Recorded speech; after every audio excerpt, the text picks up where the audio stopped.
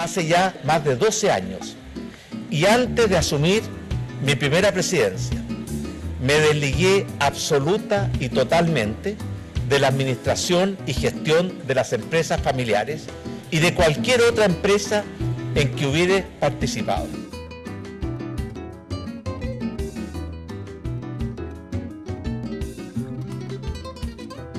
Hello and welcome to episode 9 of LatAm Dialogues, the podcast series in which the team at LatAm Dialogue bring you up to date on the most important news stories from Latin America over the past few weeks. I'm Isabel, one of the editors at LatAm Dialogue, and you just heard Chile's president, Sebastián Piñera, denying any wrongdoing after being accused of bribery and tax crimes in the controversial sale of a mining company. This revelation was brought to light by the Pandora Papers leaks, which have shed light on the activities of richest and most powerful people across the world, Latin America being no exception, as it is in fact one of the regions with the most offshore accounts evidenced by the Pandora Papers. We'll hear more about this in the second part of the podcast when I speak to our editor-in-chief, Sonja. But first, let's hear from our other editor at LatAm, Lucas Reynoso, who will be giving us the latest on the legislative elections in Argentina. Hi, Lucas. Thanks for joining us again and for researching the topic. Hi, Isabel. Thanks for having me here to talk about the Argentine elections. Great to have you. So from my understanding, Argentina is holding its midterm elections next month on November 14th. However, last month on September 12th, the PASO primaries took place. Lucas, can you tell us a bit about how the Argentine electoral process works and also maybe what is at stake in the legislative elections and what the function of the primaries held in September are? So basically, every 2 years, Argentines hold legislative elections. They elect half of the members of the Chamber of Deputies who serve 4-year terms and a third of the Senate. Senators serve 2 years more, 6-year terms.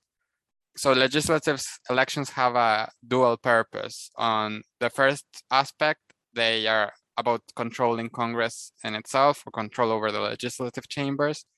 And then the second aspect, which is very important, is symbolic. They function as a kind of plebiscite of how the government is performing midway its term. And well, then, besides or aside of the legislative elections, since 2011, primaries are also held 2 months before. So the last ones were last month. And the primaries in Argentina are very important, and they are quite unique because participation is compulsory and open to everyone, to all citizens that can vote. They are not just for party members like in other countries. When they were established, they aimed to democratize parties and give people the ability to choose candidates that they thought represented best each party. And yeah, basically they are electing the candidates that will go to the election next month. And while this year we had numerous parties with alternative lists, but mostly the parties presented only a single list. And while parties that obtain more than 1.5% of the vote are able to participate in the election in November. So yeah, and basically they serve as a very accurate poll of how the electoral process is going or what people are going to vote in November. Okay, Lucas, thank you for explaining that. It's clearly quite a complex process. So my second question for you is, who are the main political actors participating in the midterm elections? So to understand this, it's important to understand that Argentina nowadays is divided into 2 big opposing coalitions, and it's very polarized. On one hand, you have the Peronists that are named after their allegiance to General Juan Perón, who was president of Argentina in the mid-20th century and briefly in the 70s. It's difficult to summarize Peronism. We could do a whole podcast about that. But basically, they are center-left, but they also have politicians more towards the left and more towards the right. The current president is center-left. He leads the coalition, Alberto Fernández. The coalition is named Frente de Todos. But the key aspect is that he leads the coalition alongside Cristina Fernandez, who is the vice president, probably the most important politician in the 21st century in Argentina. She is the former president as well. She served 2 terms between 2007 2015. She's more inclined towards the left. On the other hand, we have the Juntos por el Cambio coalition, in English, Together for Change. They are center-right coalition led by PRO, which is a party that was born in the city of Buenos Aires in 2005, and it's led by Mauricio Macri, or was led by Mauricio Macri, who governed Argentina between 2015 and 2019. Well, then there's numerous smaller parties, some more towards the right, some more towards the left, but most of the vote is concentrated in these 2 big coalitions. So ironically, these 2 big coalitions, they mostly presented single lists, there are exceptions, but they basically didn't decide to solve their tensions or divisions in the primaries.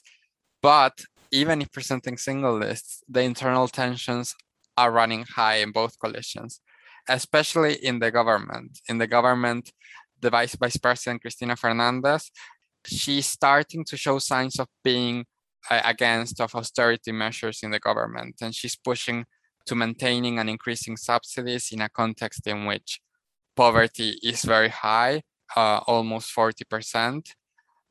It's difficult because the margin of maneuver of the government is also very limited. The fiscal deficit is huge, inflation is around 50%, the debt is also huge. Currently, the government is negotiating how to pay an IMF loan that the IMF gave to the previous government for more than $40,000 million. So the government has very restricted margins, but the vice president, Cristina Fernandez, is demanding or asking for more public spending, basically. So the tensions are very high. And the next question for you, Lucas, is about the results of the primaries. So what were the main results and what do these results mean? So basically, I think that we can divide results into 3 main points. The first point, which is very important, even if you wouldn't necessarily think about it, is what I said before, the purely symbolic result, because nothing has happened in the sense that the real election, which will decide the composition, the seats in the Congress, is next month. But in terms of the symbolic result of having this very accurate poll, it was a very important aspect that the government had a huge catastrophic defeat.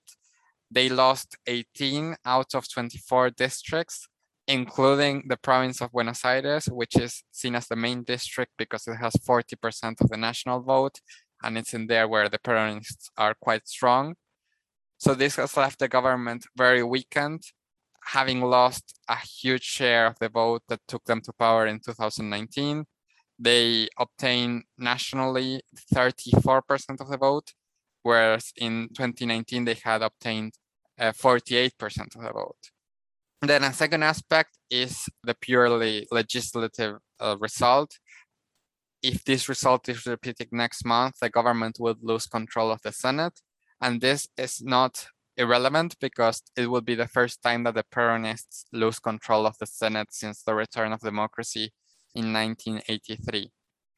And then a third aspect, which I think is quite interesting, is the smaller parties, because it's very interesting that there is an increase of anti-systemic protest votes. Not only were abstentions or blank votes, we call them, very high, around 6%, but also there were a large share of people choosing to vote towards the more radical left, but also a very large share, especially in the city of Buenos Aires, choosing to vote for the liberals, which in Argentina are the more economically towards the right. In the city of Buenos Aires, a very aggressive, radical right-wing candidate, kind of like an Argentine Donald Trump in some ways, and that type of style of anti-systemic TV-related personality, he achieved more than 13% of the votes, and he's very popular among young voters, which is quite surprising, but at the same time, young people are disenchanted with traditional politics. And I think that's a sign of concern. He's probably going to obtain more. He's called Javier Milei. He's going to obtain more votes in November, and it's literally a candidate who has as one of his main promises or main proposals to set the central bank on fire. So yeah, that's something to watch. Okay, yeah, that is very interesting, especially his, popularity, as you said, with the kind of younger generation of Argentinians. So if the government was weakened, what impact do you think these results would have in terms of governance in the future? So maybe that was the most surprising outcome, because two main points. As I said, there were huge tensions in the ruling coalition, the government coalition, and after the primaries, they were publicly exposed very clearly, probably for the first time, because before they were like a secret or something that was spoken by the media, but was not really exposed publicly. Whereas now it was there for everyone to see. Basically, the vice president asked the ministers that were loyal to her to present a resignation to the consideration of the president, but still presenting or putting the resignation forward to the president. And this was seen as a huge way of undermining the government's legitimacy or credibility. And she also published a letter very critical of the president, supporting his legitimacy, but also asking him to make her decision of appointing him as her running mate 2 years ago worth it, or to honor that decision. And then the second aspect is that all this crisis, and it was a week of palace discussions and politicians going to the pink house, the presidential palace, or to Congress where the vice president sits, and all sorts of discussions and tensions. This led eventually to the crisis being resolved with a cabinet reshuffle. So eventually the president accepted the maneuver of the vice president, which was meant to force a cabinet reshuffle. But at the same time, the reshuffle was not as deep as probably the vice president wanted. The chief of cabinet, who was very loyal to the president, was forced to move towards the Minister of Foreign Affairs, which is still a very important position. And the new chief of cabinet is a governor, the former governor. Well, he's a governor now, he's on leave, but the governor of the province of Tucumán. That was very controversial among feminist groups, because he is a politician that was very criticized a few years ago because he was seen as impeding an abortion of a 11-year-old girl that was raped. And my final question for you, Lucas, is how you see things going forward in Argentina, and what are your thoughts on this? So I think the prospects for the government are pretty grim. I think it will be very difficult to overturn the result, but there are some aspects to consider. First, electoral participation in the PASO, even if it's compulsory, it's usually lower to the definitive elections. So maybe next month there is a participation of a group that didn't vote last month and might alter the result. There will also be people that voted for parties that didn't have more than 1.5% of the vote, so they were eliminated. So those votes will go to other parties in the definitive elections. But I think the chances of overturning the result are still low. The campaign is getting into full speed again, but the polls don't seem to show any real change. Maybe a decrease of the extent of the opposition's victory, but not a huge change. At the same time, I do think that the government has some aspects to be positive about, or to be quite optimistic about, or at least not be that pessimistic about, because despite of the huge fight between Cristina Fernandez and Alberto Fernandez, they did manage to keep their unity intact. And it seems like despite the tensions being displayed publicly, they are still united. I'm not sure whether the reshuffle will help or not. but we'll see.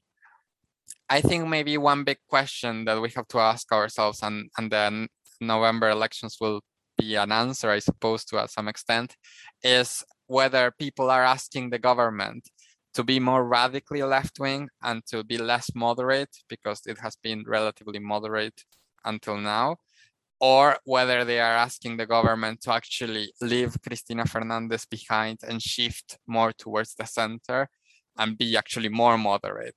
So it's difficult. Are people basically asking more Cristina Fernandez or less Cristina Fernandez? What should the president do? Should he listen to her more, or should he leave her aside? And also the big question, can he leave her aside? I think that all the answers to all these questions remain very unclear. I think, well, the government has established some plans to inject more money and subsidies into the economy due to the defeat in the peso, so trying to overturn the result. They are postponing the austerity measures that the IMF negotiations demand, but I'm not sure whether this injection of money into the people's pockets will actually have a significant change. And well, as a final point, for the opposition, it has also been very important because it has strengthened the leadership of Horacio Rodríguez Larreta, who is the current mayor of the city of Buenos Aires, and he's the leader of a more moderate wing within the opposition. Well, thank you very much, Lucas, for shedding light on what is a very complex topic, but I think you've given us a lot to think about, and yeah, it'll be interesting to see what the results are next month. So we'll stay tuned for that. So thank you very much, Lucas. Thanks to you, Isabel, and yes, we'll keep our eyes open regarding what happens in Argentina in the coming weeks.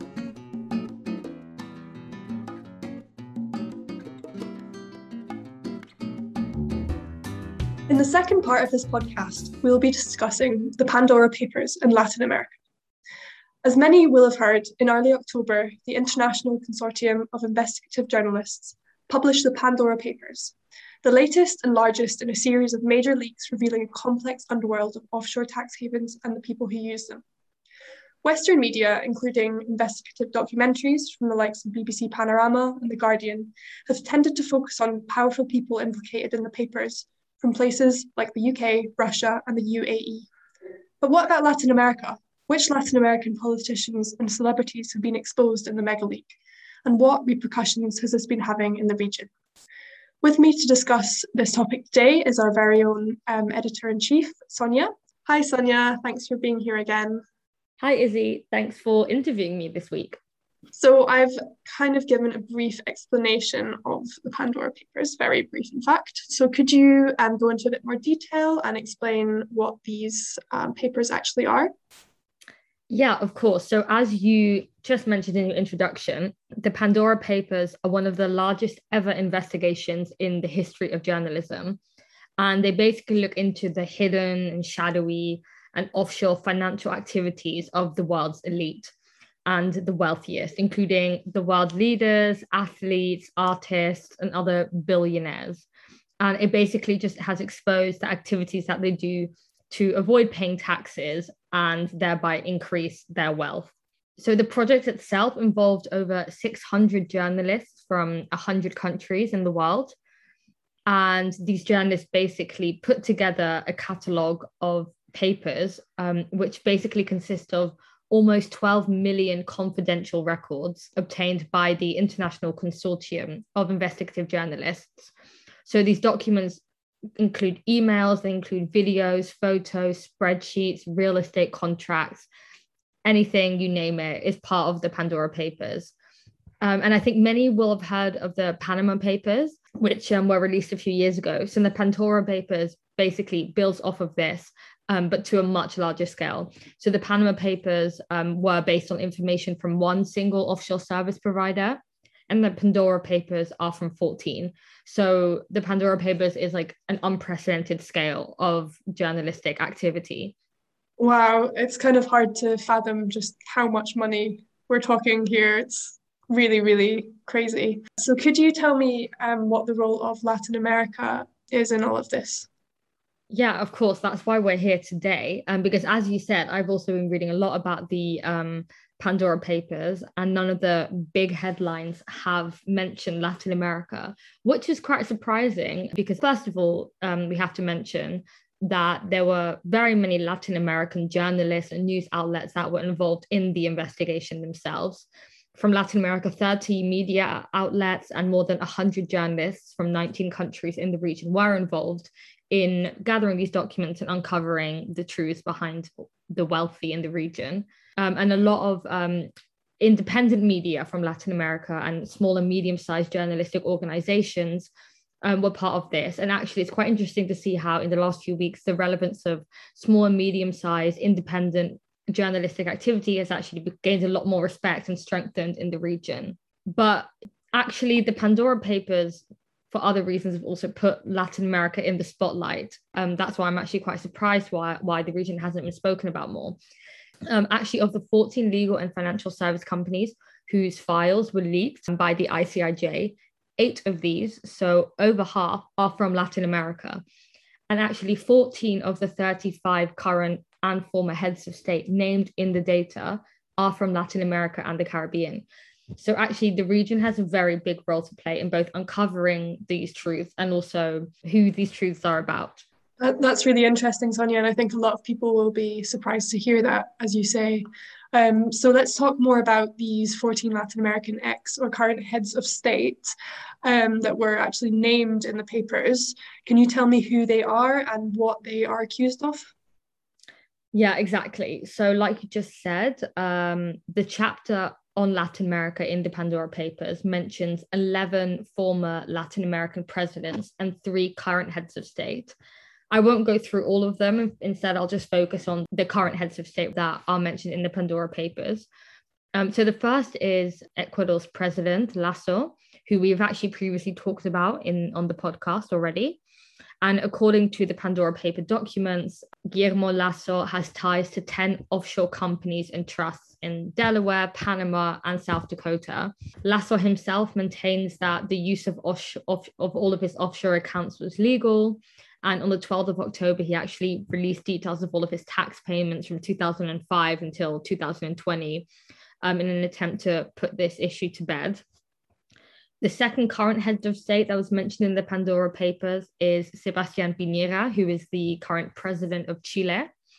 So he's actually a very wealthy man, even before he entered politics. And he made a lot of his money in the 1980s when he invested in a credit card company, LAN Airlines, a TV channel, and a football team, amongst other things. But the Pandora Papers specifically mentioned the sale and purchase of the Dominga mining project by the Piñera family back in 2010. In 2010, Piñera was already actually serving his first term in office. So apparently, the children of Piñera used an offshore company to sell shares of the mining project, which was planned for Chile's north central coast in 2010. One of the projects was actually sold to a childhood friend of the president. So now today, Piñera maintains that he does not participate in the sale process and that he actually never received any information about it, which is a bit difficult to believe considering a lot of his family was involved and the sale was done to one of his good childhood friends, as I mentioned. The third and final current head of state that was mentioned in the Pandora Papers is the current Dominican president, Luis Abinader. Links of him having ties to 2 offshore companies in Panama are mentioned in the Pandora Papers. The president defends his ties and his assets abroad, and he argues that until recently, the Dominican Republic had not issued corporate laws that would prevent local companies from carrying out these types of actions outside its territory. So it's all a bit complicated and messy, really. And then also, finally, I'd like to mention the fact that Shakira, one of the most famous pop stars from Latin America, she was also mentioned by the papers. She's actually currently facing criminal charges of around $16 million in tax evasion in Spain, where she's currently living. And now the Pandora Papers have actually found Shakira's name on application forms from 2019 related to 3 firms in the British Virgin Islands. So her lawyers said Spanish tax authorities were well aware of the companies, and actually the Pandora Papers have kind of shed light on her financial activities. And actually, I think what I found quite funny, I saw a headline in the well-known magazine Foreign Policy, and its headline was hips don't lie and neither do receipts. So unfortunately, Shakira has also been called out by these papers. That's a great headline. I'd not heard that before. I think it really is, you couldn't make it up if you tried. Some of the stories coming out of these papers and the people implicated, it is like a kind of bad film. Yeah. So what are the effects of tax havens and offshore wealth in Latin America in general? Yeah, I think it's very important to talk about that, because actually we talk about all the rich and how they hide all their money, but this actually does have serious consequences. And firstly, we have to remember that Latin America is the most unequal region in the world and has very high levels of corruption. And Latin America as a region loses $40,000 million a year to tax havens. So we're talking about a lot of money, which is not being paid in tax and is being stored abroad. And actually, in 2017, some economists from Berkeley estimated that this $40,000 million a year actually represents 20% of Latin America's wealth. So, like I said, this matters because Latin America is one of the most unequal regions in the world. Tax evasion is one of the key factors behind its country's low levels of tax revenue collected when compared to their annual GDP. So according to OECD statistics, the organization's members, countries bring an average of 33.8% of their respective GDPs in taxes. And in 26 Latin American countries, the average is only 22.9%.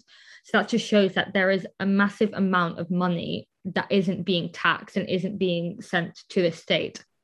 Interesting. And my final question for you, Sonja, is, given the state of the world over the past few months and the last year in particular with the pandemic, how have people in Latin America been reacting to this, given that many people have been having to pay more tax, been struggling to feed their families, while the richest and the most powerful have been hiding, vast amounts of money in this way?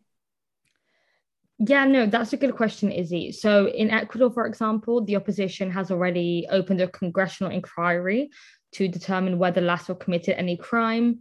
In Chile, the opposition party vowed to launch an impeachment probe into Piñera for allegedly using a policy decision he made as president to earn profits in his family. And the opposition parties in the Dominican Republic have also called for an investigation into their president, Abinader, for his involvement in the Pandora Papers. So the general trend has been that the opposition has tried to use this and leverage this in their favor, and to take legal action. I just think the problem is lots of sort of these heads of state and people that have been accused in the Pandora Papers have actually all argued and not even denied what they've been doing, but just said, well, it's legal, so what you're going to do about it, basically. So I think personally that the true story here is that people are realizing that the fact that these activities are legal, that itself is the scandal. Yeah, so in that respect, many people are saying that the real fix is not just the pursuit of the individuals named in the Pandora Papers, but significant changes to the tax code itself. So I think it's also worth hypothesizing on what we're going to see happen in Latin America in the near future in reaction to these papers. On one hand, when there was the leak of the Panama Papers in 2016, there was no major wave of regulatory change in the region. So I don't know if we can expect much change from the revelations from the Pandora Papers. However, it is worth mentioning that there is an example in Ecuador that really shows how these kind of revelations can help in some respects. So, for example, in Ecuador, Pandora Papers themselves revealed that Lasso, the president, actually dissolved 8 of his offshore companies in 2016. And this came after Ecuadorians voted in a referendum to implement a law in Ecuador against elected officials holding investments in countries considered as tax havens. And this was a vote as a direct reaction to the leak of the Panama Papers. So here, maybe it's not groundbreaking legislative change throughout the region, but it is an example of these revelations making a difference in a country. So now I guess time will only tell, because these tax havens are very harmful to the economy. They just make the rich richer and they make the poor poorer, and they deprive states of taxable income. And at the end of the day, the poor pay that difference. So hopefully real change will happen in the region. Well, as always, thank you so much, Sonja, for doing the research and for shedding light on the shady underworld of some of the most rich and famous of the world. So we'll speak to you again soon. Thanks so much. Thank you, Izzy. See you soon. And thanks to all our listeners for tuning in. As always, we'll be back in a couple of weeks.